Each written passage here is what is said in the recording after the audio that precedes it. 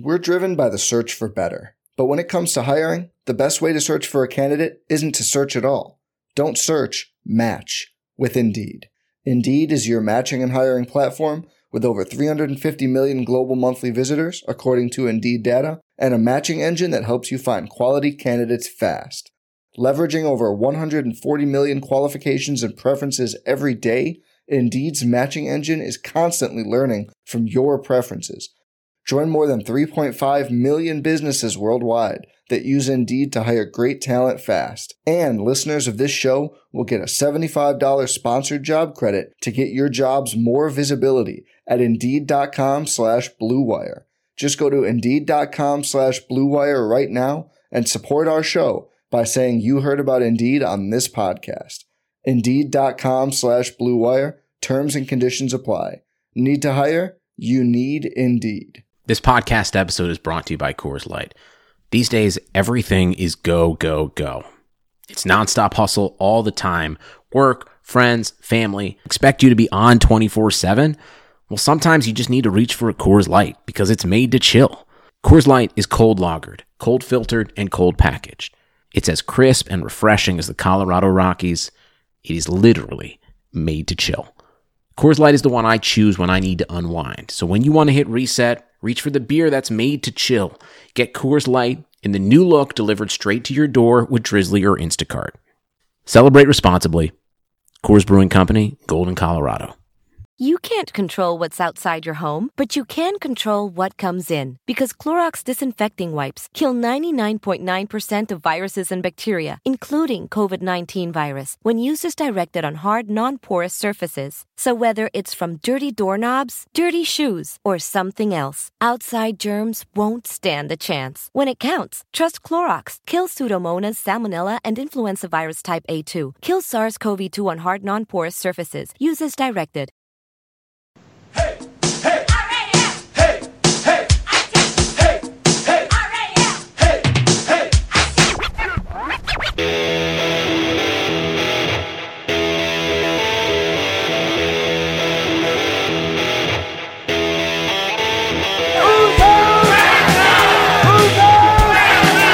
There's only one thing you can say. So the LA Rams will be the number 2 seed. They finished 13-3, a 13-win season for the third time in franchise history. I've been dreaming this my whole life. And so have you. Yeah. It's time to put in the work. Yeah. Every man go dominate. Offense, defense, special teams.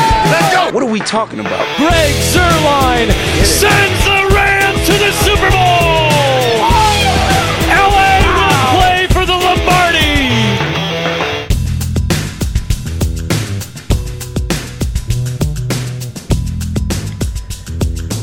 Hey, welcome to Rams Talk Radio. This is your host, Derek Ciapollo, my co-host, my partner in crime for the evening, Tommy Avance. We're here to break down the Los Angeles Rams linebackers.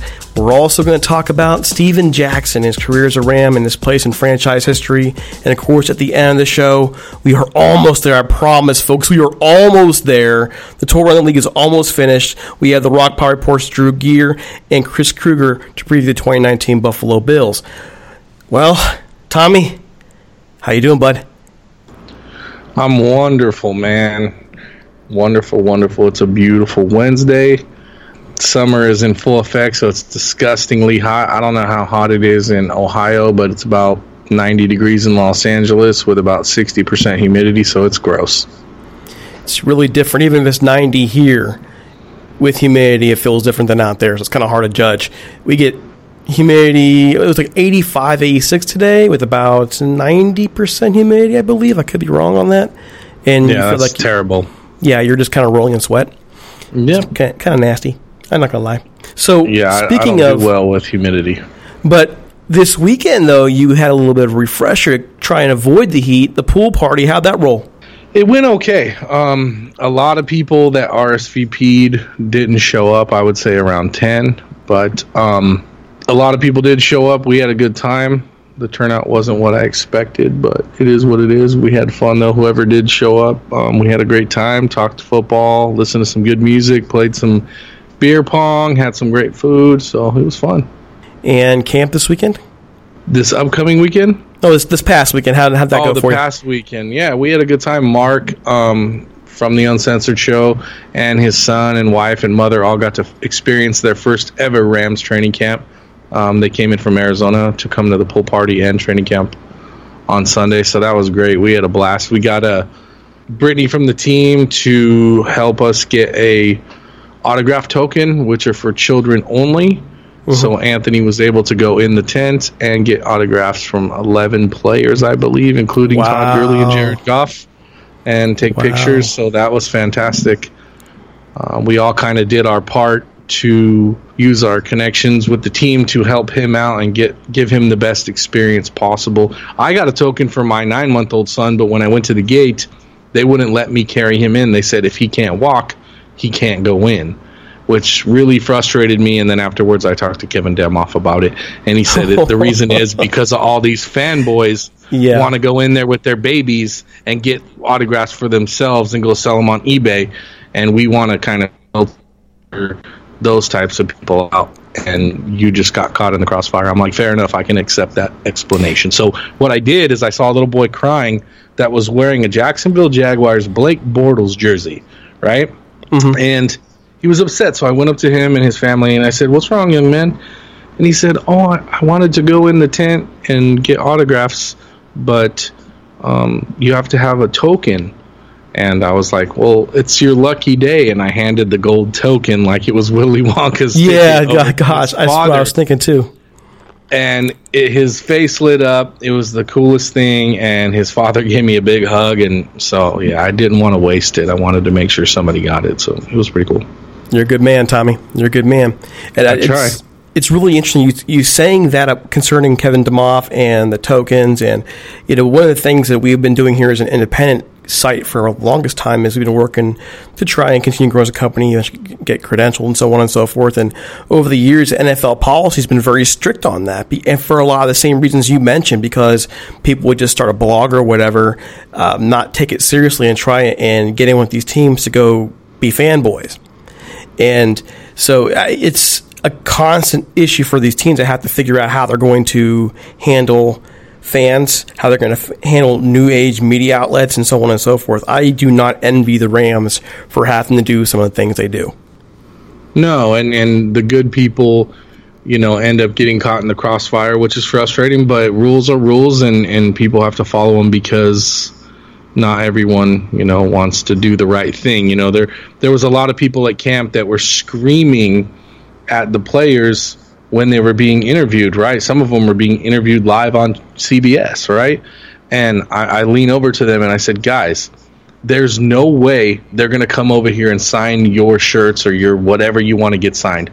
And they're like, why? I'm all, because you're annoying. I'm like, I wouldn't sign your stuff. I'm all, I know these players enough to know which ones are going to come over here and which ones aren't because of your behavior. Trust me, the more obnoxious you are, the less leeway you're going to get. So calm down. And when they're done, we'll call them over here calmly with respect, and we did that, and they came over, and I did the same thing with Jim Everett because he was being interviewed on CBS, and these young kids, they were probably 10 years old, they were screaming at him, and I told them, be quiet. And they're like, oh, well, what's going on? I'm like, he's being interviewed on live TV, and you're screaming at the top of your lungs 10 feet away. Do you think that's okay? Be quiet, and when he's done, I'll call him over here.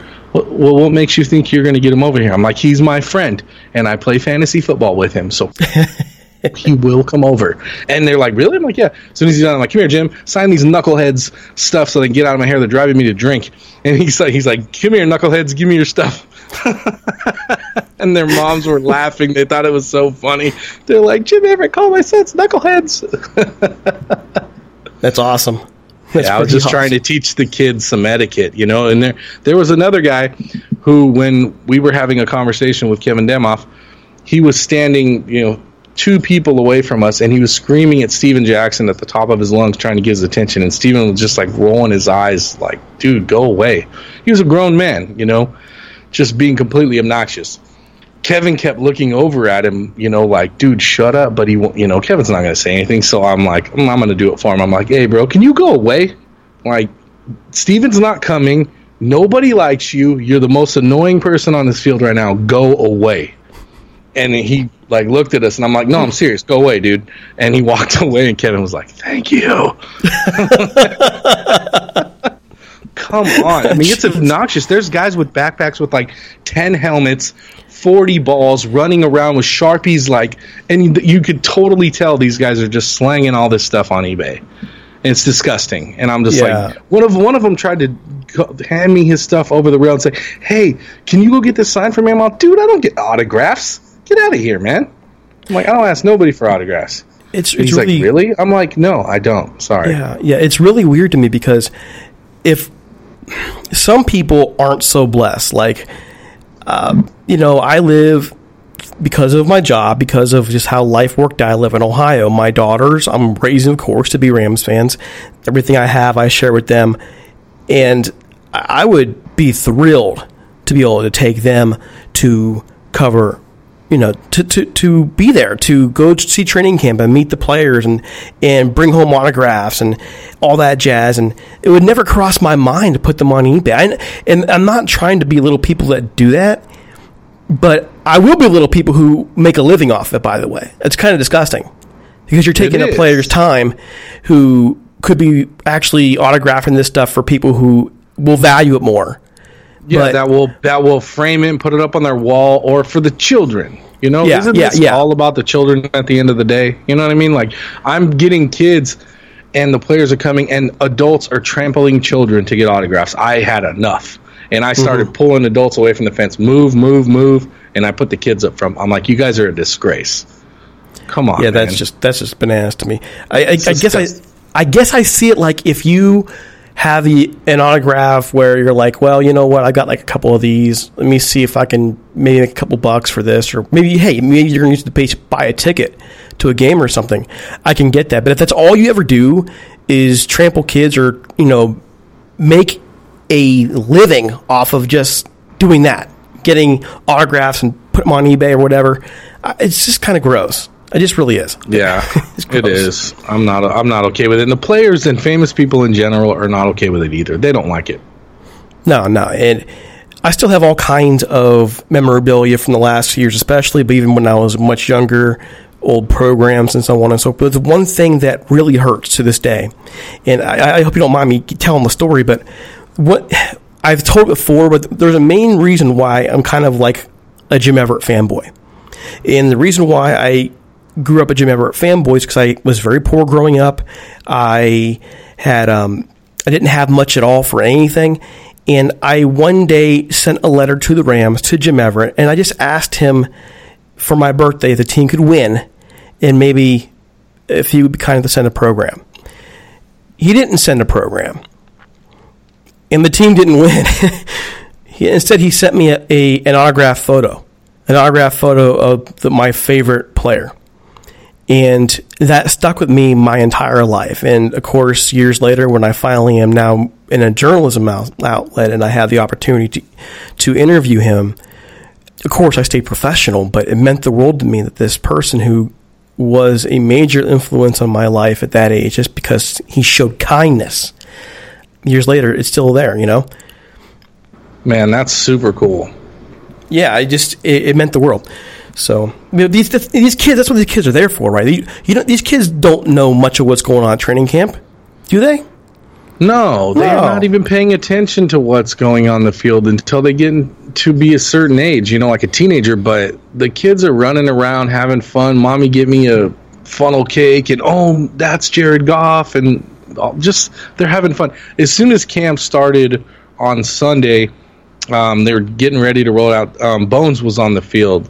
And for people who don't know the nickname Bones, he is our special teams coach. And he came to the sideline and to the rail and called as many children that would run up to the rail. And he started picking them up and bringing them over onto the field. And he was getting them to run routes. And Jared Goff was throwing the ball to the kids. So it was really awesome. And Anthony, Mark's son, was a little shy. And we were like, go, go, go. And by the time he got up there, he had already grabbed like 12 kids. And Anthony didn't get to go over because he was too shy. I was like, see, there's your lesson right there, young man. Squeaky wheel gets the grease. Next time, go faster. And he's like, I know, I should have went when you told me. Yeah. But it was really cool. So I guess that means you're going to be back out there again this week, right? Maybe. I will definitely be there Sunday. As of about a couple hours ago, Mark informed me that he is driving back out from Arizona again to come to training camp one more time. And Sunday's the last day open to the public. This year, there was only 7 practices open to the public. Normally, there's like at least 14. I know the first year I was there almost every day, but they changed it this year. There's only 7. That's why it's so crowded at camp, because there's only 7 dates where fans can come. But I will definitely be there on Sunday. So yeah, still a great experience. We'll be out there. At least Johnny will be this weekend. See if you can find him. It's like, where's Waldo? In the meantime, we do want to let you know that this episode is sponsored by Jim Hawk and his Book Hollywood's team. We also remind you that we are available anywhere podcasts can be found, including Spotify, SoundCloud, Spreaker, Apple Music. We're pretty much everywhere. But with all that in mind, we need a little bit of help. We have a contest going. We're trying to get 200 5-star reviews. It's been a little bit slow going, so we have a little bit of a carrot there. One lucky winner will get a $75 gift certificate to NFLshop.com by entering the contest, where all you need to do is go to iTunes, leave a 5-star review, send us an email at ramstop1945@gmail.com with a screenshot so we know who to enter in the contest. And the reason why we do that is because sometimes your screen name on Apple is different than what your actual email address is. And then we'll also read your feedback on the air. It's something that we really enjoy doing, by the way. And if you think we haven't quite earned it and you'd like us to earn it, send us some feedback. Send it right back to the email. Send some feedback so we have the chance to address your concern and hopefully produce a better show. Don't forget, Rams Uncensored is this week with Tommy and the crew, also butting heads with Steve and Johnny. That's coming up as well. All right. We have actually a ton of things to talk about, and I cannot forget, though, that you're still selling that shirt, correct? I am. So reach out to Tommy on Twitter, RamTom in LA. He'll show you how to get it done. We're also going to get Google Forms set up free, so you can order it online. We'll make that happen. And Dom Samara's GoFundMe is still going. We would really like to try and get that finished up here quickly before the season starts, because he has an appointment now at University of Washington, so it's set. We just wanted to do the best we can to help him. All right, here we go. First things first in the news, Steven Jackson signed with the Rams a 1-day contract so he can retire as a Ram. Tommy, what are your best memories of SJ39? Well, I watched every game he played. I got to see him on, what day was I there? On Monday during Legends Day, and they brought him up on stage, put his jersey on, made it official. So it was cool to be a part of that and to say hello to him. He is my favorite Rams all-time running back. He played during my era. I know I was there for Eric Dickerson and Marshall Faulk, but Steven did the most with the least, in my opinion. He played on the Rams in one of the worst stretches in NFL history for any franchise, and every defense knew who the best player was on that side of the ball, and they keyed in on him, and it didn't matter. He's the Rams' all-time leading rusher, and he's one of my favorite, if not my favorite Ram of all time. And obviously, at the end of the day, when he retires, Aaron Donald will be my favorite player of all time, but Steven is way up there for me. He's underrated, in my view.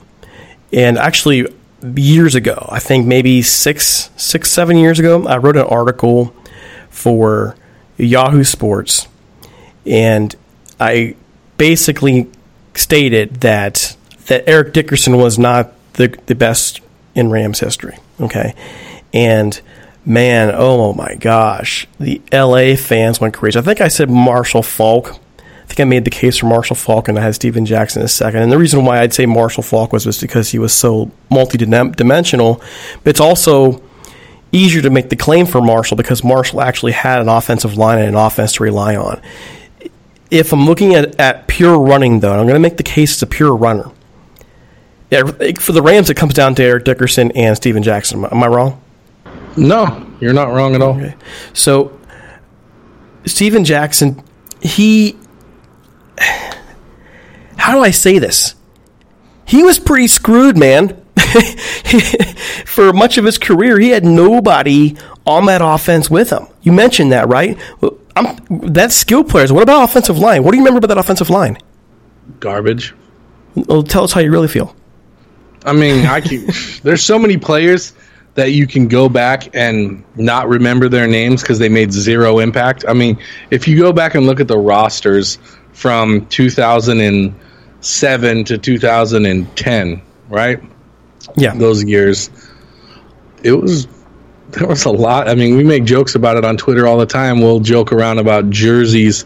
When we were messing around a while back with Throwback Joe's before Cal took over and giving Joe a hard time, we used to joke around and say we were going to call and order like Ty Hill jerseys and, really obscure players that were busts just to mess with them. But, I mean, it's the running joke. We had a big old thread a couple weeks ago about players. Everyone was just replying with some Laurent Robinson or some, just some player that we got that in free agency that stunk it up or draft pick that stunk it up. It was bad. I agree completely. It was awful thing to do. And I look at the Rams offensive line in the 1980s, and it's like a who's who of offensive linemen. Like, they were built to run, and these are high-quality offensive linemen. And the argument's going to be, well, everybody knew the Rams were going to run. Well, everybody knew the Rams were going to run behind the 2007, 2008, 2009 Rams offensive line. What's the difference? There is no difference, and that's a terrible argument, and anybody that would bring that up, I would never finish that conversation with them because I'm out of their league. That's a terrible thing to say. You knew they were going to run, and he still did it, dummy. You know what I mean? So what kind of argument is that? Give me a break.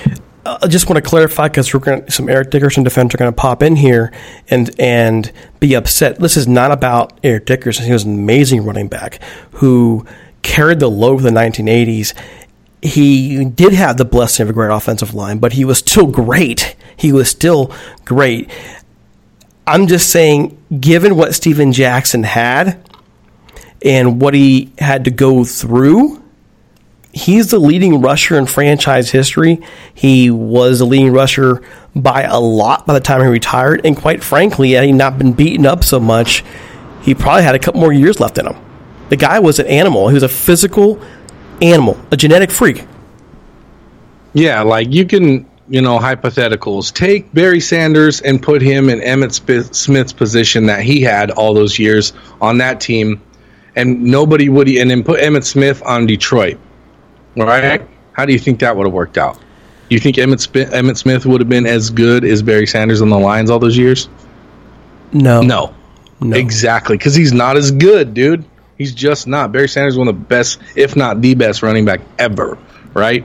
He is the ultimate, did all that with nothing, He is. And you could say the same thing with the Rams. Take Steven Jackson, put him on the Rams in the era and the guys that Eric played with, and vice versa, and see how they play. Now, I know these are hypotheticals, but it's a conversation you can have, right? Do you think Eric would have been as good behind the offensive line that Steven ran under his whole career, and vice versa? Who would be the better guy? How would they finish? How would they do, right? I look at it, and again, this is not meant to in any way be offensive towards Eric, but I look at it and think, I go with Steven. I really do. And I go with Steven because twofold. Let me frame this right. He was also better out of the outfield. He was better out of the backfield. Okay, he did a better job out of the backfield. And, one more thing that Steven doesn't get a lot of credit for is Steven didn't fumble a whole lot.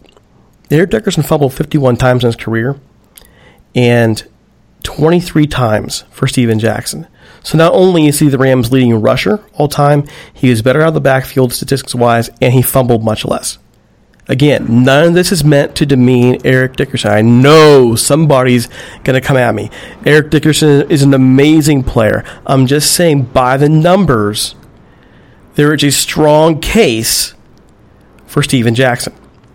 Yeah, I mean, I love Eric, man. He's not just as a player, but he's one of the most friendly people on the Legends community. He comes around to the tailgates and says hello to everybody, takes pictures, sign autographs on his own, all by himself, just because he's that kind of guy. He's a fantastic human being, and he was an amazing player. But if I had to pick out of the top 3 running backs, out of Steven, Marshall, and I'm taking Steven, and that's my opinion. And I'll respect somebody else's opinion who disagrees. That's fine. There's no right or wrong here, right? There really isn't. But statistically, if we want to play that game, we can win that argument any day of the week. I mean, overall, he fumbled 78 times in his career. He fumbled 51 times in 5 years with the Rams. Granted, and also want to add an asterisk there, he led the league in carries 3 times. Each time he led the league in carries, he carried the ball over 380 times that season. So, just to add some context to the fumble numbers for Eric Dickerson, for Steven Jackson, the most carries he had in his season was 346 in 2006. He still, for a career, 23 fumbles. So 23 total in his career. That's unreal. Career. 23. That's unbelievable. Overall carries 2,764. For Eric Dickerson, 2,996. So for roughly 230-ish more carries, you had 55 more fumbles. Not good. I mean, a couple of things also, it was a different game back then. Players got away with a lot more physically. Yep. But Steven Jackson definitely has a great case, and I don't know if he'll make the Hall of Fame. I think he probably retired a little too early. At 13,259 yards, I would think he would have that's Eric, not Steven, reading the wrong one. Steven's numbers were 11,438 yards. You would think those are pretty good numbers, but overall, all time, believe it or not, that doesn't put him even in the top 10. That puts him at number 18. Yeah, but look at that. We were talking about this the other day on Uncensored with Jim Everett. So Jim Everett finished with 34K, I believe, right? Mm-hmm. And there's 19 quarterbacks behind him that are in the Hall of Fame. Some of them have 6,000 passing yards, by the way. I think the Hall of Fame is a joke, in my opinion, overall. If you are the leading franchise rusher for any of these 32 teams, you should be in the Hall of Fame. I'm sorry. Marshall Faulk's in the Hall of Fame, right? Yep, he is. Eric Dickerson's in the Hall of Fame, right? Yep. Are they the leading franchise for the Rams? No, they're not. That's my argument. Steven should be in because he's in first place. He is the all-time leading rusher for one of 32 franchises. If he doesn't get in the Hall of Fame, I have no faith in their voting or their criteria. It's a joke. And it has nothing to do with me being a Ram fan. I don't even know if that's really... I mean, you're making a good case. I'm not sure it's the case I would make. I would say, A, look at the numbers. Okay? B, look at the team. Look at that roster that he had to deal with. And go back and watch the film yourself and watch what he did. Watch how he played the game. And to me, you wrap that all together, and that makes a Hall of Fame candidacy. And I have serious issues with the Hall of Fame, by the way. I've talked about this numerous times on the show. I think there are several Rams who have not been considered basically because the Rams have had their ups and downs in franchise history. I'm a strong proponent, for example, of Eddie Metter being in the Hall of Fame. Strong proponent. Yeah, he changed the game in the 60s at his position. People don't realize it. You know, when people talk about the Hall of Fame and I listen, it's that time of year where people are talking about it and blah, blah, blah. I get so frustrated because it's an individual award. So, like, when people are like, oh, but that quarterback never won a Super Bowl. Who cares? That's a team award. That has nothing to do with the individual we are talking about. That's a stupid argument. Stop. You're not inducting the Rams into the Hall of Fame, dude. You're inducting one player from any given team, from any given era, that did special things. He did those things. He may have had a team around him to help him or not help him, but like I said, it's an individual award, so stop talking about stupid things like Super Bowl trophies. It's absurd. It is absurd. I mean, Dan Marino. Yeah, one of the greatest of all time. Yeah. He's in the Hall of Fame, right? Never won a Super Bowl. Fair enough. Didn't need to. Still one of the best ever. I don't care. Right? Don't care. Doesn't matter. Jim Kelly lost 4 Super Bowls in a row. He's in the Hall of Fame. He earned it. You agree? Absolutely did. Absolutely. All right. So there's our Steven Jackson thing. Our Steven Jackson spiel. The man is worthy of many honors. He is one of the greatest Rams to ever play the game. Hopefully, we can get Steven to visit one of our shows.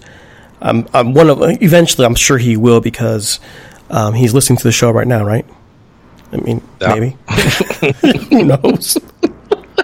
As we're talking all kinds of wonderful things. We never know who's listening, buddy.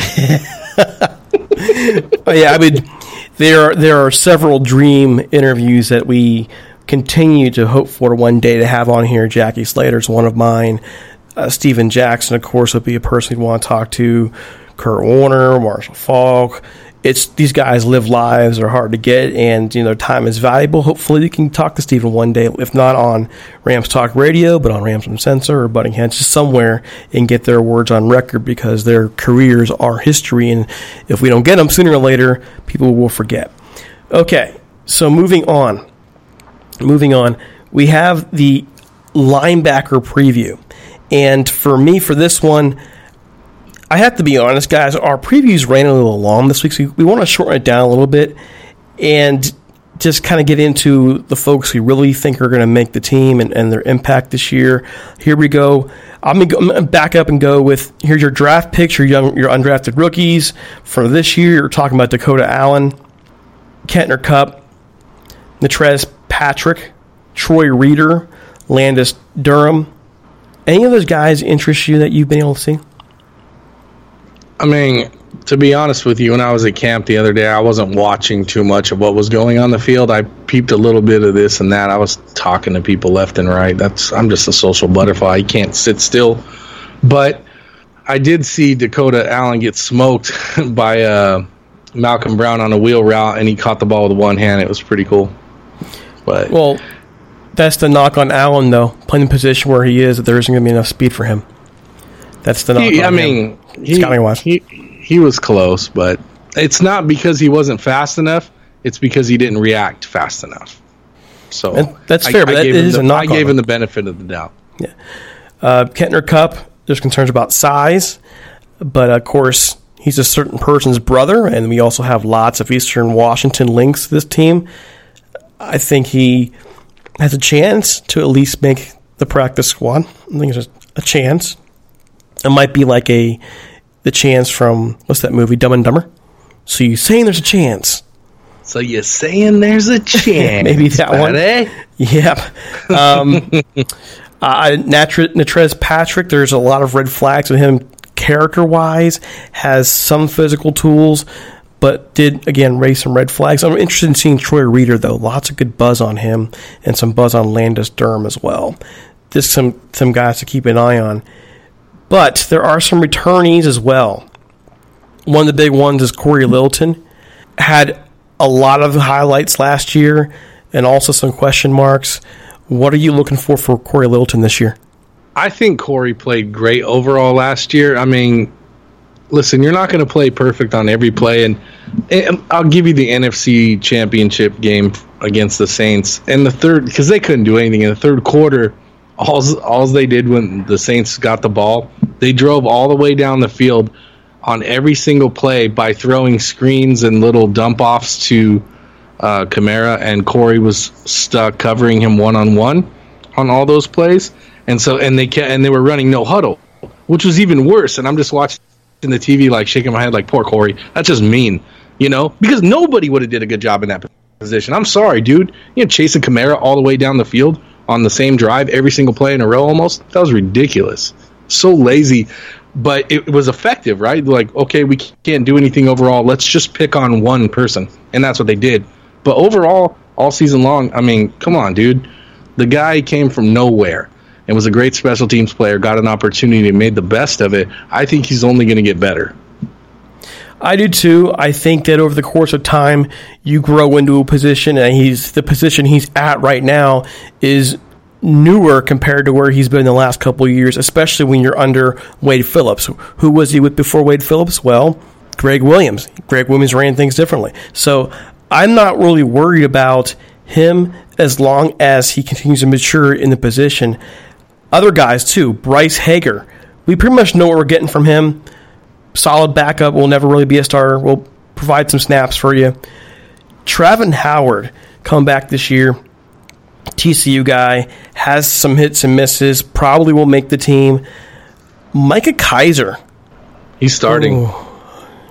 I know you saw him out there this weekend, and there was some good buzz around him. Dude, he's jacked up, bro. He's starting this year next to Corey. I'm just telling you right now. It's a done deal. I've been thinking that since last year. If anybody, and not to pat myself on the back, I've always believed that was a plan for him. I likened it to Nolan Cromwell getting drafted in the 70s, and back then that was a big part of the Rams program was you draft somebody, they sit and do special teams the year before, and then they go out and they start. And that's kind of how I felt what they were doing with Kiser. And I've long felt that he's a big solution in the middle for them if he's ready. Run stopping is the big key for them.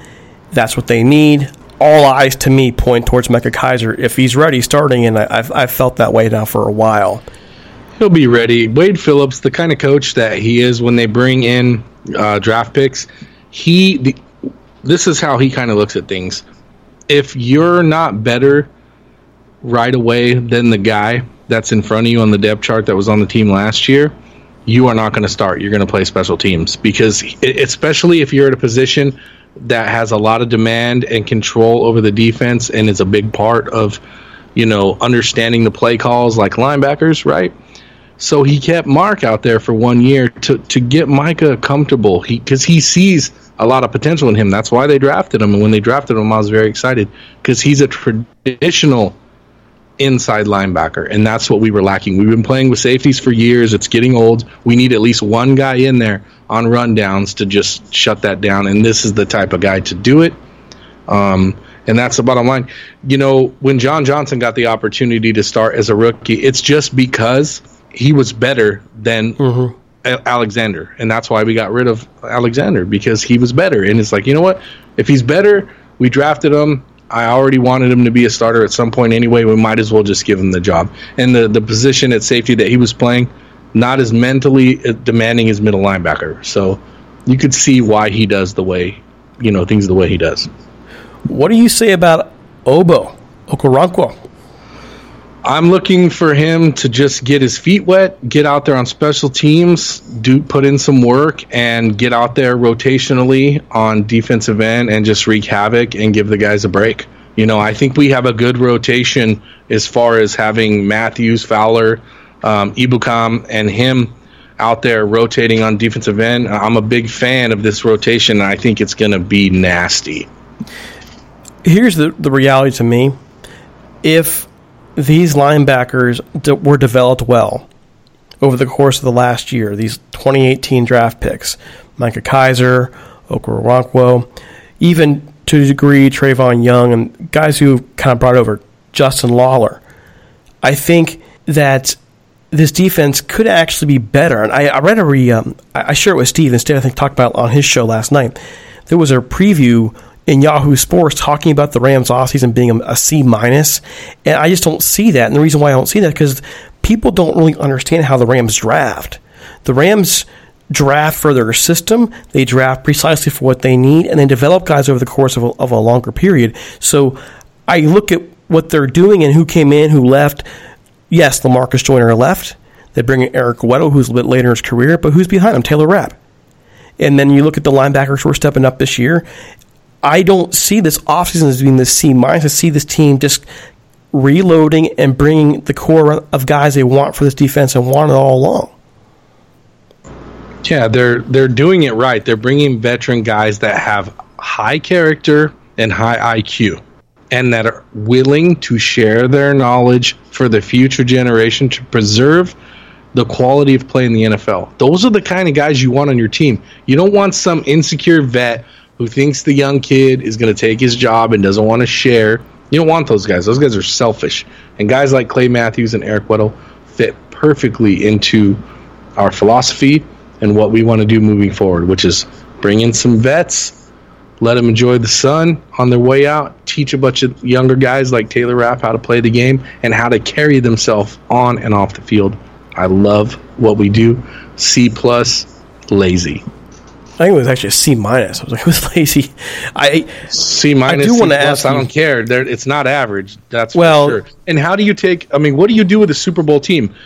Break it down and get a bunch of new players? No, you don't need them. That's why you went to the Super Bowl. You grab a few here and there, you draft a few here and there, and you move forward. I think it was naive, honestly. I think it's naive to say a Rams offseason being a C-, and the reason why you're saying it's a C- is because look at who you lost. Well, you lost LaMarcus Joyner, who clearly had some issues back there last year, did not live up to the contract he had, and you lost Ndamukong Suh, who didn't even get hot until the end of the year. Yeah, but he did that on purpose, let's be honest. I mean, yeah, okay, but doesn't the overall impact throughout the year was, He didn't play awful or anything. This is not meant to badmouth the guy. I'm just saying. He lived to fight another day. He's a smart man. The dude is a really smart man. And there's a reason why he doesn't get hurt. He's one of the smartest out there. So I don't want to come across I'm coming down on him. I'm just saying. No, you're not. That he is... If you're talking about day in and day out effort, he wasn't going to be the guy for this team. No, he was. Okay. He was brought in to help win a Super Bowl, and he flipped the switch like Sean Merriman style when the playoffs hit, and we all saw it because he was running circles around everybody. And they very nearly won it. I'm just looking at the overall picture for the offseason, what they brought in.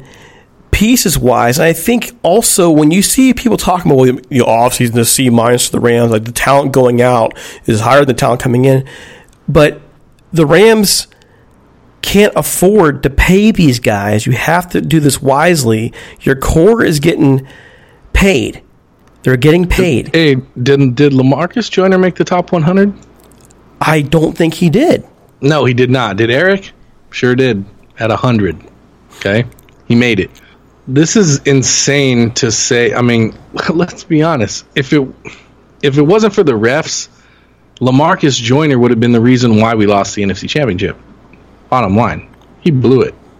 He played terrible, and it wasn't the first time. He had to go. You know why? Because he doesn't want to get in the film room. He's lazy. There's a lot of players out there that rest on their God-given natural physical ability, but remember, it'll only get you so far.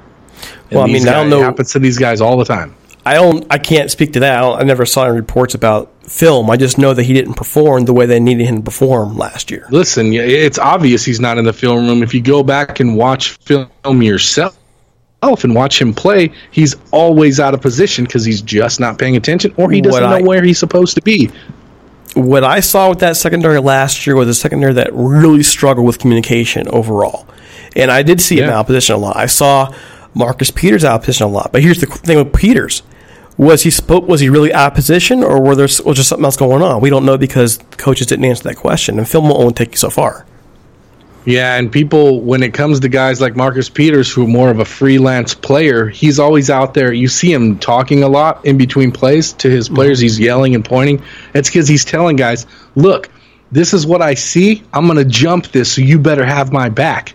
You better be ready because I'm going to try to pick six this. That's what he does. So there always needs to be a guy that knows he's going to jump a route if this play comes out or they come out in this formation. Eric won't make that mistake. You know what I mean? Because Eric will make sure that they're on the same page and they're talking to each other. Maybe LaMarcus just wasn't listening, right? But the bottom line is somebody's out there, John. Usually it's Marcus. Now I'm telling you right now, Eric Weddle is going to take complete control of the secondary. You watch. Yep. And that's it. We'll save that. We're going to save that for Sunday when Michael's on the show, our resident secondary guy. We'll talk more about that. Real quick, last two guys, Samson Ebukam and Clay Matthews Jr. You've already talked a little bit about Matthews Jr. We're expecting to see him both on the edge and inside. Samson up and down last year. I like Samson personally. Interviewed him at Rams Fest last year. Had a great time just getting into football. What are your thoughts on where these two fit in overall and their projected success this season?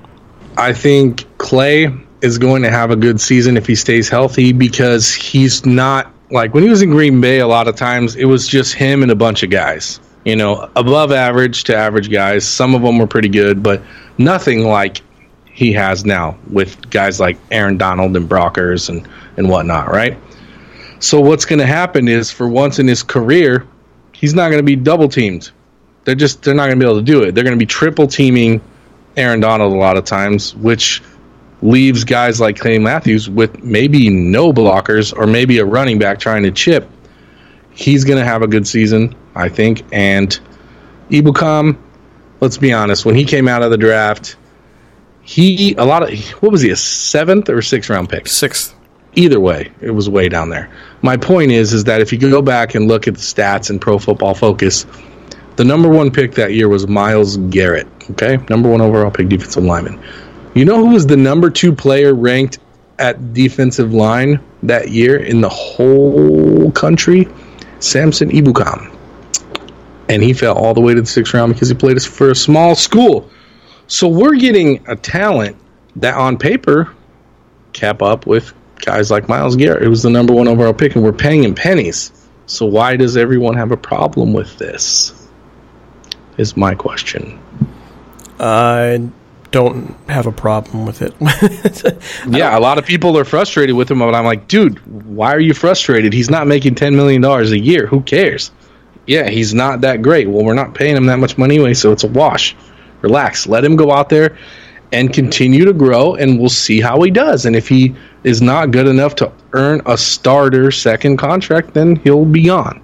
It is what it is. But give him a shot. I mean, he showed various times throughout the season last year that he could be productive, could be even a star. He killed it in the Kansas City game. I was there, man. He had 2 defensive touchdowns. The only question really becomes is, can he become consistent?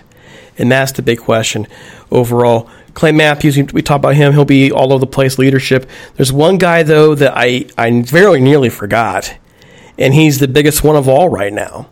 Dante Fowler Jr. Yeah, well, 1-year deal. When I see 1-year deals, I see the ability to take advantage of somebody who wants to make a lot more money.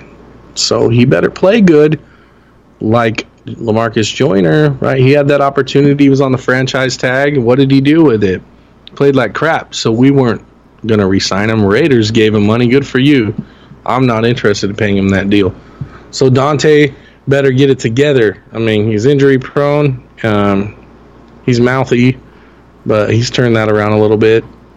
We'll see. But what we're paying him for 1 year is fine.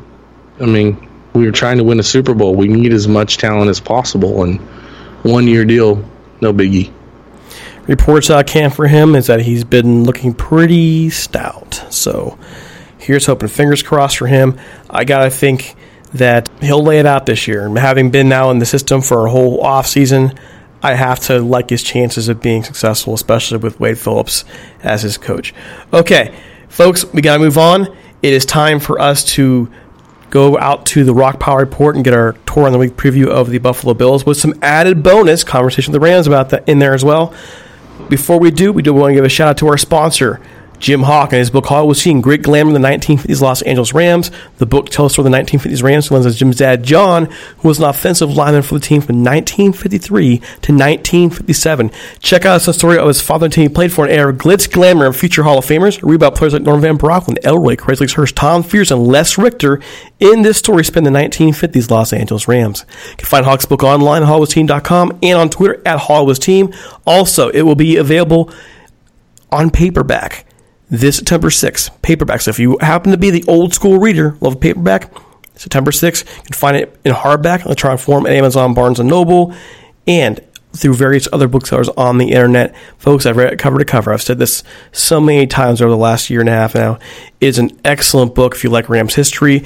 The cause is amazing. It's going out to Homeboy Industries, which is an organization out in the SoCal area that helps pull people out of the gang life and making them productive members of society. It's worth the time if you're a Rams fan, you like good reading, good history, and you want to help people out. Check it out. It's Hollywood Scene, Grit, Glamour, and the 1950s Los Angeles Rams by Jim Hawk.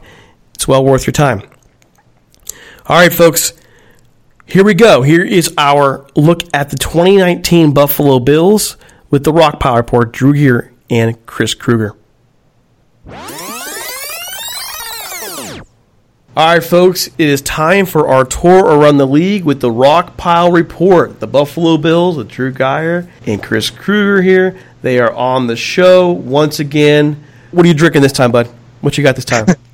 I'm drinking what is essentially a mishmash of 91% black rum with some little lime juice, a little water, a little hot sauce. You know, it's a Buffalo specialty. Yep, Pepsi, whiskey, with a little bit of bitters. Well, it's our tradition whenever we get the Buffalo Bills guys, we do find what they're drinking because they're always drinking something. But the question really, Drew, is are you sober for this one? You know what? I'm far more sober than last time. Last time was rough. Well, was married life got you more sober? You know what it is? Being married, I think being married for going on almost a year now, it really does calm you down.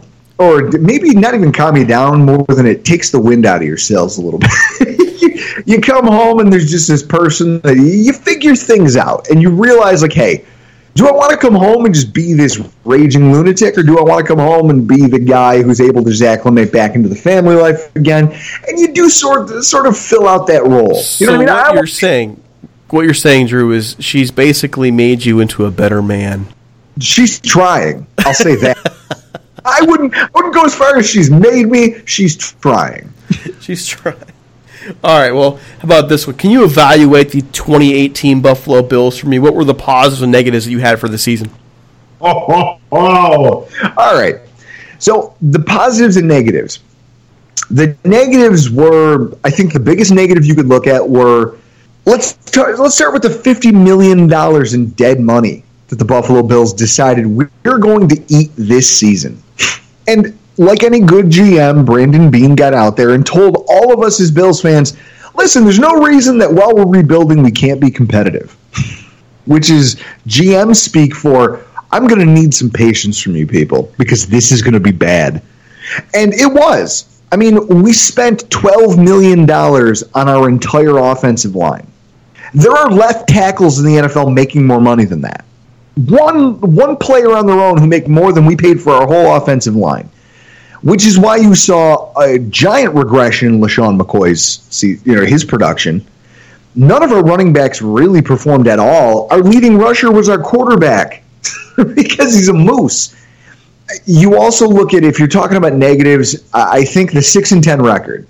The 6-10 record can be a negative because you look at it and you say, well, you guys have this dominant defense, and you wasted a season of what is a very underpaid defense. They're playing well beyond their paychecks, most of them. On the positive side of the coin, you do have that defense. You know that what you're coming back into 2019 with, and as you watch that defense perform from week 1 to week 17, you watch them week in and week out. Against the pass, they were phenomenal. On the ground, that's where you could make hay. And that's where they lost a lot of their football games. I mean, it's you don't make it to 6-10 by being great. But the defense was very good. Their offense was just so bad they couldn't buoy everything. And then if there's any positive thing to take away from this, it is Josh Allen. Because when you saw Josh Allen come into week 1 as the starter, he was not supposed to be. And you saw what is a wide-eyed, underprepared quarterback. And then he kind of he found his way over the first couple weeks, then got injured and got to sit and ride pine. But according to him, it's one of the best things that happened to him because you get to watch and acclimate to not only NFL speed, but watch how actual professionals who have played in the NFL previously as starters. Because by that time we signed Derek Anderson. Yes. So that's a great Derek Anderson, Matt great Barkley. teacher. He got to watch these guys come in and take their reps and how they played in the games. And even though they didn't do well, he learned from the fact that, hey, not only is the game starting to slow down for me, but I'm watching how these professionals approach things. And when he came back, he was a different quarterback. He was a different quarterback who kept us in most games. And even if we didn't win them, we were still in them rather than getting blown out like we had been previously. So there was a lot of ups and downs for Bills fans last year in 2018, but we ended the season on, I think, what is a high note when you look at the prospects going forward. So did he progress enough to build some optimism for the future? Oh, my God. Listen, I was one of the – when he was drafted, The night he was drafted, I was in an all-inclusive resort in Jamaica, naked on the balcony with a beer in each hand. Oh, dear God. Screaming to my now wife that pants didn't matter. Pants were irrelevant because Josh Allen's our quarterback and life, as we know it, is over. Fast forward a year and a couple weeks, I'm in a very different place. I've watched this kid gain a sense of composure. I've watched him make throws that there are very few NFL quarterbacks that can make. Now, his consistency has to improve. But what you saw from him during that time off and when he took the field again as a starter, we win the Jets game, and then he comes back in that Jacksonville Jaguars game. And you know that they're just licking their chops because they're like, okay, here's a terrible offensive line. We're going to maul this young quarterback. Not only does he run the ball all over them, just himself. It's like, oh, you're going to flush me out of the pocket? Okay, I'm big enough I can just dominate your linebackers and I'm going to run past you. But also, the touchdown pass to Robert Foster that he threw was a gem because he stands in the pocket in the face of pressure and delivers the most accurate deep ball I've seen a Bills quarterback throw in probably 5, 6, 7 years. It was a thing of beauty. And I was there at that game, and I was in the bathroom. I missed it. I had the opportunity to see it because I'm a season ticket holder. The reality was that he was a different quarterback down the stretch for us. He led us to what was just a complete domination of the Dolphins in the final game of the season. It was all Josh Allen, just keying the offense. I think our fan base is itching for August and September because with Josh Allen's progress towards the end of the year, and now we've got we literally have a whole new offensive line. We're just salivating at that opportunity. Now he's going to have time to throw the ball. So let's go there. You have a new offensive line. How do you feel about the Bills' offseason moves overall? What were their best signings, and which players do you wish were still around? Okay, well, first and foremost, if you're talking about best signings, I would almost underscore just all of the offensive line. Like I just got done telling you, we spent $12 million on an entire NFL offensive line. You can't run the ball behind that. I mean, just so your listeners understand at home, the Arizona Cardinals, everyone wants to know what happened to David Johnson. Oh, why did David Johnson all of a sudden stop producing? Why didn't he, he went from hero to zero. Their starters, on an average annual value, made a total of $2 million last year. That's terrible. Their offensive line was cobbled together with guys off the street. We were just a small step above that in terms of offensive line spending. So the fact that they wasted no time as a franchise here in Buffalo investing heavily on the offensive line, not just guys that they thought that could be starters. They said, listen, we're not just going to get this done by signing Mitch Morse as your start, the highest paid NFL center right now. We're not just stopping there. We're going to sign Ty Nsekhe, who we think can be a starting right tackle in the league. But we're not done. We're going to sign 5 more backups. And now we have competition across the line with NFL caliber starters. So we know, bar none, no matter who wins what competition battle, we have a real offensive line in front of our rookie quarterback. Hopefully this is what helps get him and our running game going. It really gets him up off the ground. I love it. I think the negative aspect, whether it's free agency or the draft, because the day 2 of the draft, we were filming a local television show in Rochester, New York, and they changed the TVs to the NBA playoff games. So we lose the draft on the TVs, and then I'm just all we can do is Twitter, and watching Drew live in front of a camera flip his tablet and faceplant into the table like Jim Carrey in Ace Ventura: Pet Detective when he's at the psych ward because we drafted Devin Singletary, a running back. We had a whole stable of running backs. If I'd say there's any negative moves, it's that we signed a bunch of running backs. Frank Gore. First of all, the running joke here in Buffalo early on in free agency was that heist movie with Morgan Freeman and Michael Caine, where the old guys are planning their last big bank robbery with Chris Ivory, LaShawn McCoy, and then Frank Gore, we were like, Jesus, what are they doing here? They're getting the oldest collection of running backs the NFL has ever seen for one last ride. This might make for a good movie. It's not going to make for a good NFL season.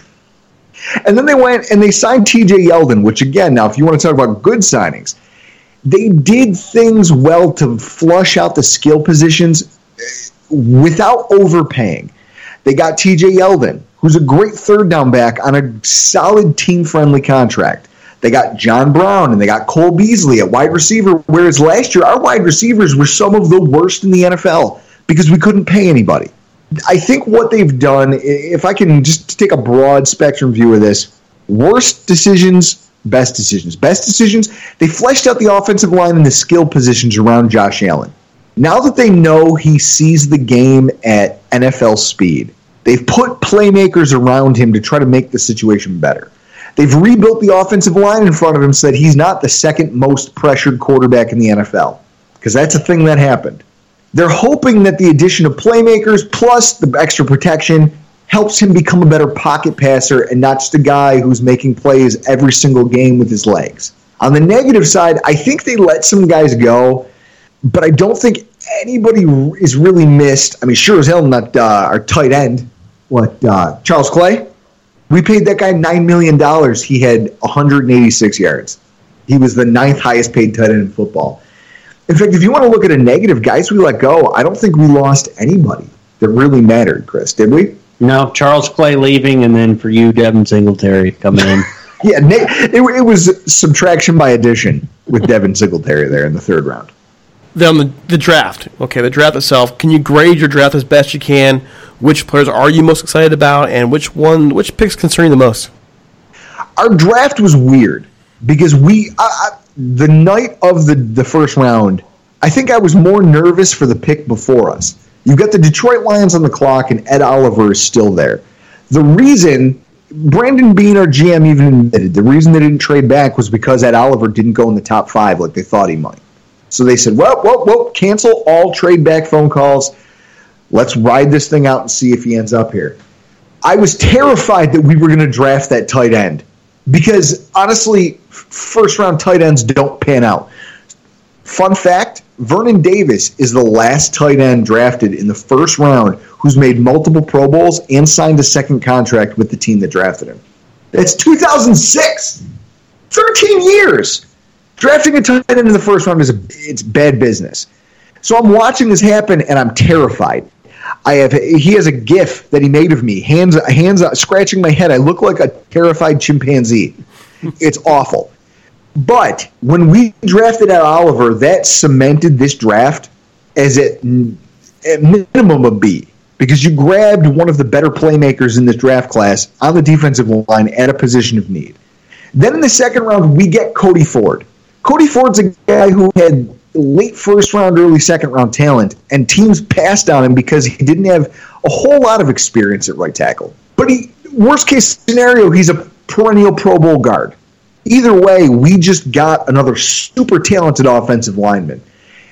Our GM, if you watch the video that's out there on the internet, our GM was beside himself when he thought Cody Ford was gone when Carolina traded up. And then when they took the tackle out of Ole Miss, Greg Little, he was just like, I don't care what it takes. We get the next pick. The next pick is ours. You go get that. Right now, you go get Cody Ford. And then, so you have 2 home run picks out of the gate. And then after that, things kind of fell apart for me personally. You traded up for a project tight end that I think he caught 15 passes last year, 19 passes. And then you've got this running back who's small but has a ton of wear and tear on his body. And he's got a lot of contact involved there. I grade it. Nationally, we got high marks for our draft class. I'd say that we came in with something around a B. I'd say there's positive things at the top, there's questionable things in the middle, and we drafted a defensive end who's 6'6" and has a 103-inch wingspan. 103 inches is 8.5 feet, which is taller than the tallest NBA player currently. I think he's actually a pterodactyl. I think they're lying to all of us. I think they actually just resurrected Jurassic Park and found a pterodactyl, and they're going to try to trot him out there in a Bills jersey next year. All right. So all that in mind, I'm keeping it short today. I promised I would. So my last question. Here you go. How soon can we expect the Bills to compete for a division title? Where do you rank them in the division right now? And how many wins do you see in their schedule right now on paper? I'll take this because right after our season ended, we made a Seagram's bet. I think we're going to the playoffs this upcoming year. For those of you at home who don't know what a Seagram's bet is, essentially Mike Host and I, we bet each other, and our listeners have gotten involved. Local radio station hosts have gotten involved. Essentially, it's when you feel so strongly about something that you're willing to put on the line the fact that you will have to get in front of a camera and chug a Seagram's wine cooler. Not only is it embarrassing, but it's also terrible for you, might contribute to diabetes. Yeah, I had us in the playoffs right when our season ended. Next year, we're going to the playoffs with the $50 million we cleared in the dead cap, the way our free agency panned out, the way our draft panned out.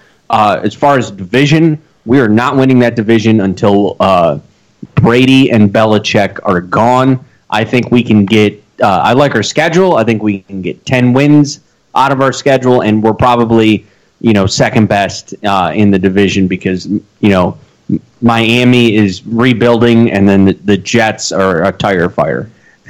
Chris is very much an optimist, folks. Here's what I'll say. Me, just looking at this pragmatically, even though I'm probably the drunker of the two of us, what I'll say is this.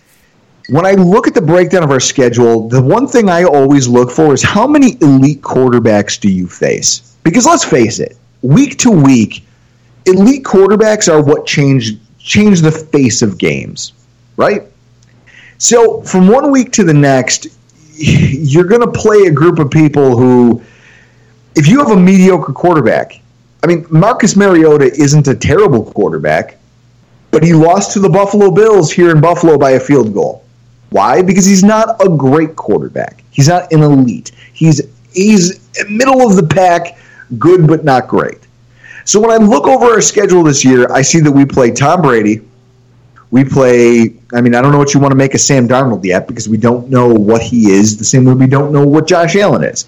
We play Tom Brady, and then we go for weeks. We play Carson Wentz, depending on what he's going to be post-injury, because, we saw a lot of Nick Foles last year out of them. And then we have Big Ben on the schedule. Big Ben and Baker Mayfield. Those are the most intimidating quarterbacks on our schedule. That bodes well for us, considering the type of defense we field. I am confident in our defense. I know that they can continue to be what they are under this coaching staff. So with that said, I don't think that a 10-win season is it's completely out of the cards. But as far as competing for the division, I'm sorry, but we have the unfortunate...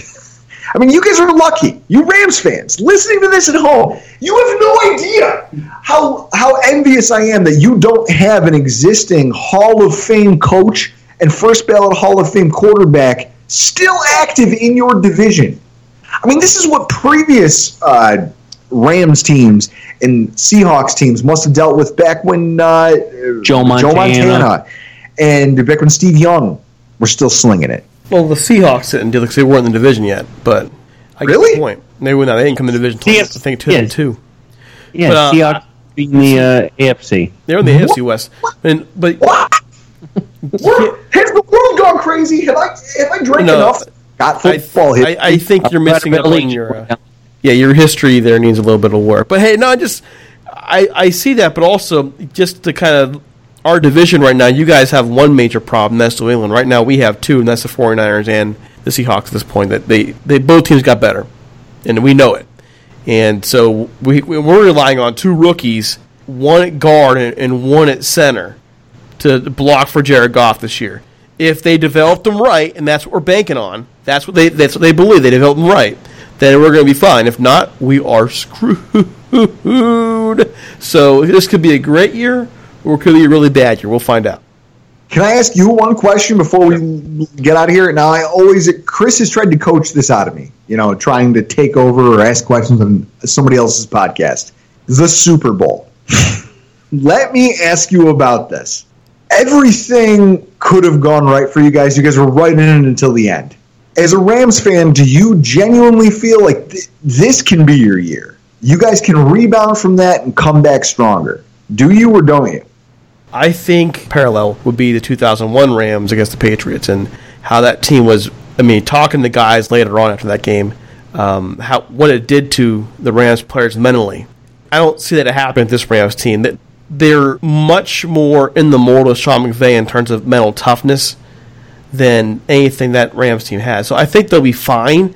What I'm more worried about is adjusting their scheme, the X's and O's of it, because what happened was teams started figuring them out. The Rams offense relies heavily on deception, and teams started figuring out that deception, and they started finding holes in that front wall, that offensive line. So I was at this game. It was the Detroit game where we first started seeing it, and then the Bears the next week followed it to a freaking blueprint. The Eagles gave us problems, and then Gurley pretty much sat those last couple games, and we changed the offense up for C.J. Anderson. Now, flash forward to the Super Bowl. They do the same thing. They follow that Detroit-Chicago blueprint, and what blew my mind in this game was the Rams did not know what to do with it, despite the fact they've seen teams do this to them a couple of times already. And I don't want to... Our coach has turned this franchise around. He's 33 years old. He's going to make mistakes. But I have to be honest and say, on that day, he wet the bed. Okay? He just did. But listen, many coaches have found themselves in this position when facing Bill Belichick. And I'm not mad at him for it, Drew. I'm not upset with him for it. But I'll tell you when I'll be upset is if the opportunity comes again and it happens again. In the meantime, what I'm believing he's doing is he's going back to the drawing board and they're playing chess, because that's all football is. At the scheme level, it's chess. Teams figure out your offense, figure out what to do, what you're doing to deceive them, and then they flip it back around and they make their move on you. And that's what the Patriots did. So now, are you going to adjust? Because teams are going to bring that same scheme back at you again to start the season next year. How are you adjusting your offense to deal with that? If the Rams if they figure it out and they adjust, which I believe they will, they'll be fine. If they don't, we're screwed. Here's why I asked that question. I'm a fan of a team that's been punched in the mouth year after year after year after year by the New England Patriots. Now that your franchise has gotten a taste of it, I'm excited to watch what the Rams do this year. How they respond, and because it's a fight or flight. When you get hit, you either run away or you get in. That's what it is. I want to see what this coaching staff and what this team is made of and how they bounce back from that. Because, like I said, being a team that's been perennially just beat down by the Patriots, you guys have a real shot at not only the talent level, but the coaching talent that you guys have of being that team that comes back a little bit tougher from that. So I'm very interested to see what you guys bring to the table in 2019. And I think they will, Drew. I think it's the two keys. Will they adjust schematically? And I have to believe they will. They've had a whole entire freaking offseason to adjust schematically. Let's tell you film and get it right. But also that interior line. Losing Roger Saffold, losing John Sullivan. And to be honest, John Sullivan was falling apart towards the end of the year last year. But losing those two guys, losing your veterans, and basically replacing them with guys who are essentially rookies. They did not see much time last year. But what they did do, and what people don't talk about, is during the week, they sat those veterans a lot. And they worked those two rookies in, Note Boom and Brian Allen, on that first team a lot. And so we'll see how that works out. If it works out, they're fine. They're going to be fine. They'll win the division. If not, we're in trouble. I'm laughing because you're doing great. I feel bad because I feel like I disrupted the flow of your show there. No, if that's actually good to have, because on our show, during the tour in the league, we're asking about other teams. It's good to get a point of view back from the other side of the league, so that's cool. I wish more guests would ask those questions as well. But it is time for us to go. Can you let people know where to find your podcast and also where to find a good Seagrams? Well, first of all, you can find the finest Seagrams. In fact, you can get them single count, according to Chris, at Wegmans. You get them at Tops. You can buy them singularly at Tops for 99 cents. Folks, only the finest malt liquor. Seagrams is... I swear to God, I joke around. I've been emailing back and forth with the people over there about sponsoring the podcast. Not even in money, just in, hey, you give us product, and we'll just keep doing. And I think their mentality is, listen, these idiots are going to keep doing this, whether we give them anything or not. Yeah, we both feel that we have to, if they have an uptick in sales over the last couple of years, we believe it's because of us. Yeah, you can find us on Twitter. Drew does most of the tweeting at Rockpile Reports. We're on all of the major podcast catchers: iHeartRadio, Google Play, Stitcher Radio, iTunes, and our post-draft episode with Nate Geary from WGR, local radio station here. First podcast to hit 1,000 downloads. For a small market like ours, for a small market with a non-syndicated podcast or a podcast with no corporate ties, I think we're probably the second to do it. So it's pretty solid. All right, guys, thanks so much for your time. I really appreciate it, and we'll be talking again in a couple months for the roundtable for the preseason. So just off the cuff here, throwing you a little bit under the bus. Well, really, it's just putting you on the spot. Any predictions for the 2019 Buffalo Bills? No. I mean, I don't even know that team. I don't even know who's on that team. Well, actually, that says a lot right there. Care. It does. It says a lot right there. I mean, that's a team to me that nationally, at least according to the guys, with the Rockpile Report, they had a nice draft, they had a nice offseason, but outside of their now second-year quarterback, I don't know anybody on that team. That's a team that is rebuilding from the bottom and trying to go to the top and eventually dethrone the Patriots. We'll see, but I'm with you, man, in terms of if you, off the top of your head, you're like, well, hey, who's on the team? Josh Allen? Is LaShawn McCoy still there? Yeah, kind of. As usual. I actually saw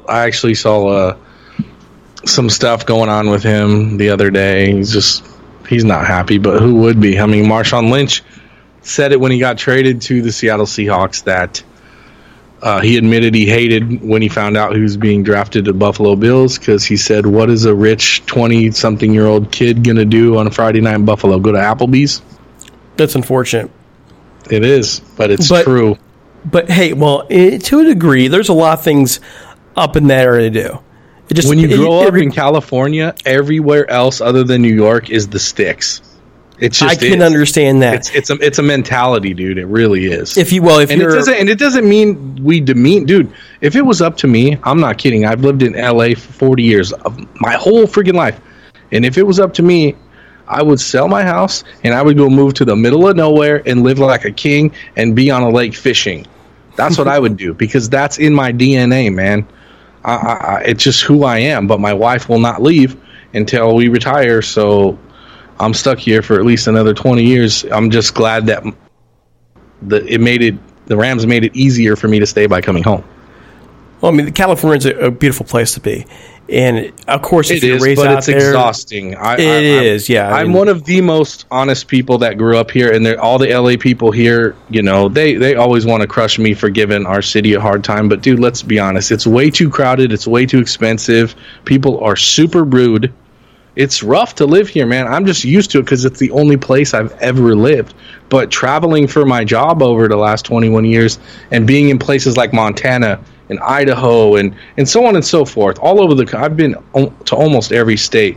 And, man, every time I go, I don't want to come home because it's so quiet and peaceful. And then I come home and I get on the freeway and have a panic attack because everyone's flipping you off and cutting you off. And it's brutal, dude. It's another world. I know guys like Jake are moving here in a couple of years, but he's going to get a reality check, man, growing up in upstate New York in the middle of nowhere. Well, I mean, I'm out here in between Cleveland and Pittsburgh, out here in Youngstown, Ohio, and I look out my window during the day hours. It's nighttime right now, and I see a lot of green. Blue skies, green trees. It's calm. It's peaceful. There are a lot of great things, and people make fun of Ohio. There's a lot of great things about living here. I think it just really depends on, like LA. Yeah, there's vices to living everywhere. With LA, though, you have access to pretty much anything you want. or need or both. You have the I ability could drive to the beach in 20 minutes, and I could be in the snow up in Big Bear in the 90 minutes. Absolutely. So every place has its negatives and positives. And the one thing I can say that I definitely appreciate about the LA area is I'm never bored. I could never be bored. So, all right, folks. It is time for us to roll. We are looking for sponsors for the 2019 season. You reach out to us at ramstop1945@gmail.com or leave us a voicemail at 657-666-5453. We have a media kit ready to get out to you. Also, on our network, we have Talkin' Halos if you like the Angels. And I think we have an announcement coming up soon. Not quite ready to spill the beans, but we have a pretty big announcement coming up as well. Sorry for the cliffhanger there, but kind of just dotting our I's and crossing the T's there before I make it official. Don't forget to follow us on Twitter at Talk Rams and on Facebook at facebook.com/Rams Talk, or search for our group in Facebook, which is the Rams Talk Room. You'll see a lot more of us interacting there, quite frankly, because the algorithms on Facebook are horrid. You can find me on Twitter at DCAPALA, DCIAPALA, and Tommy Avant at Ram Tommy in LA. Don't forget us on Apple Music, Stitcher, SoundCloud, iHeartRadio, all those places, and IEBeatRadio.com plays our shows on Wednesdays and Sundays at 10 a.m. Pacific time. So, Tommy, before we get out of here, any closing thoughts? I'll be at camp on Sunday. If anybody's out there, come say hello to me. I like to meet new people in person. I got to meet Eric Lister on Twitter. He came in from Utah this week, so I got to meet him on Monday. He said just look for the guy with the blue hair, so it was pretty easy to find him. But yeah, come and say hello, man. I'd like to meet everyone. And Johnny will be out there Saturday. He'll look for a guy wearing... How do I describe Johnny? How do I describe Johnny, Tommy? He's a handsome feller. Look for the handsome feller, younger looking handsome feller in khakis and a nice polo shirt out there to cover the Rams. Okay, time for us to roll. For Tommy and the entire Rams Talk staff, this is Derek Ciapolitans. Take it easy. We are out of here. We'll see you this weekend.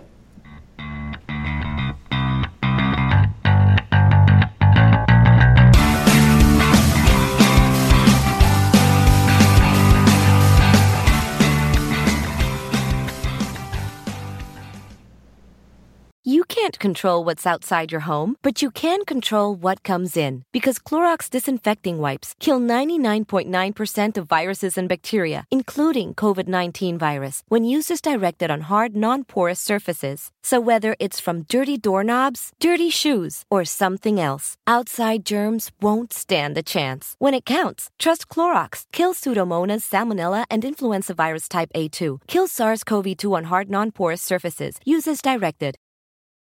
The NBA is back. Where else can a city this loud be this slept on? And 30 feet is still in range. Where else is history still in the making? The NBA, only here. Season begins December 22nd on ABC, ESPN, TNT, and NBA TV. I'm Mark Chapman. Welcome to the Planet Premier League podcast. Each week, Cesc Fabregas, Nader Manua and myself talk all things Premier League. As a player, you don't have time to talk. No. You don't have time to make a plan. You just need to deal with wave after wave after wave. We watched Coach Carter and he said, afterwards, the game's just about doing this for your teammates. And I remember looking around halfway through the film and half the squad was asleep. Planet Premier League. Listen wherever you get your podcasts.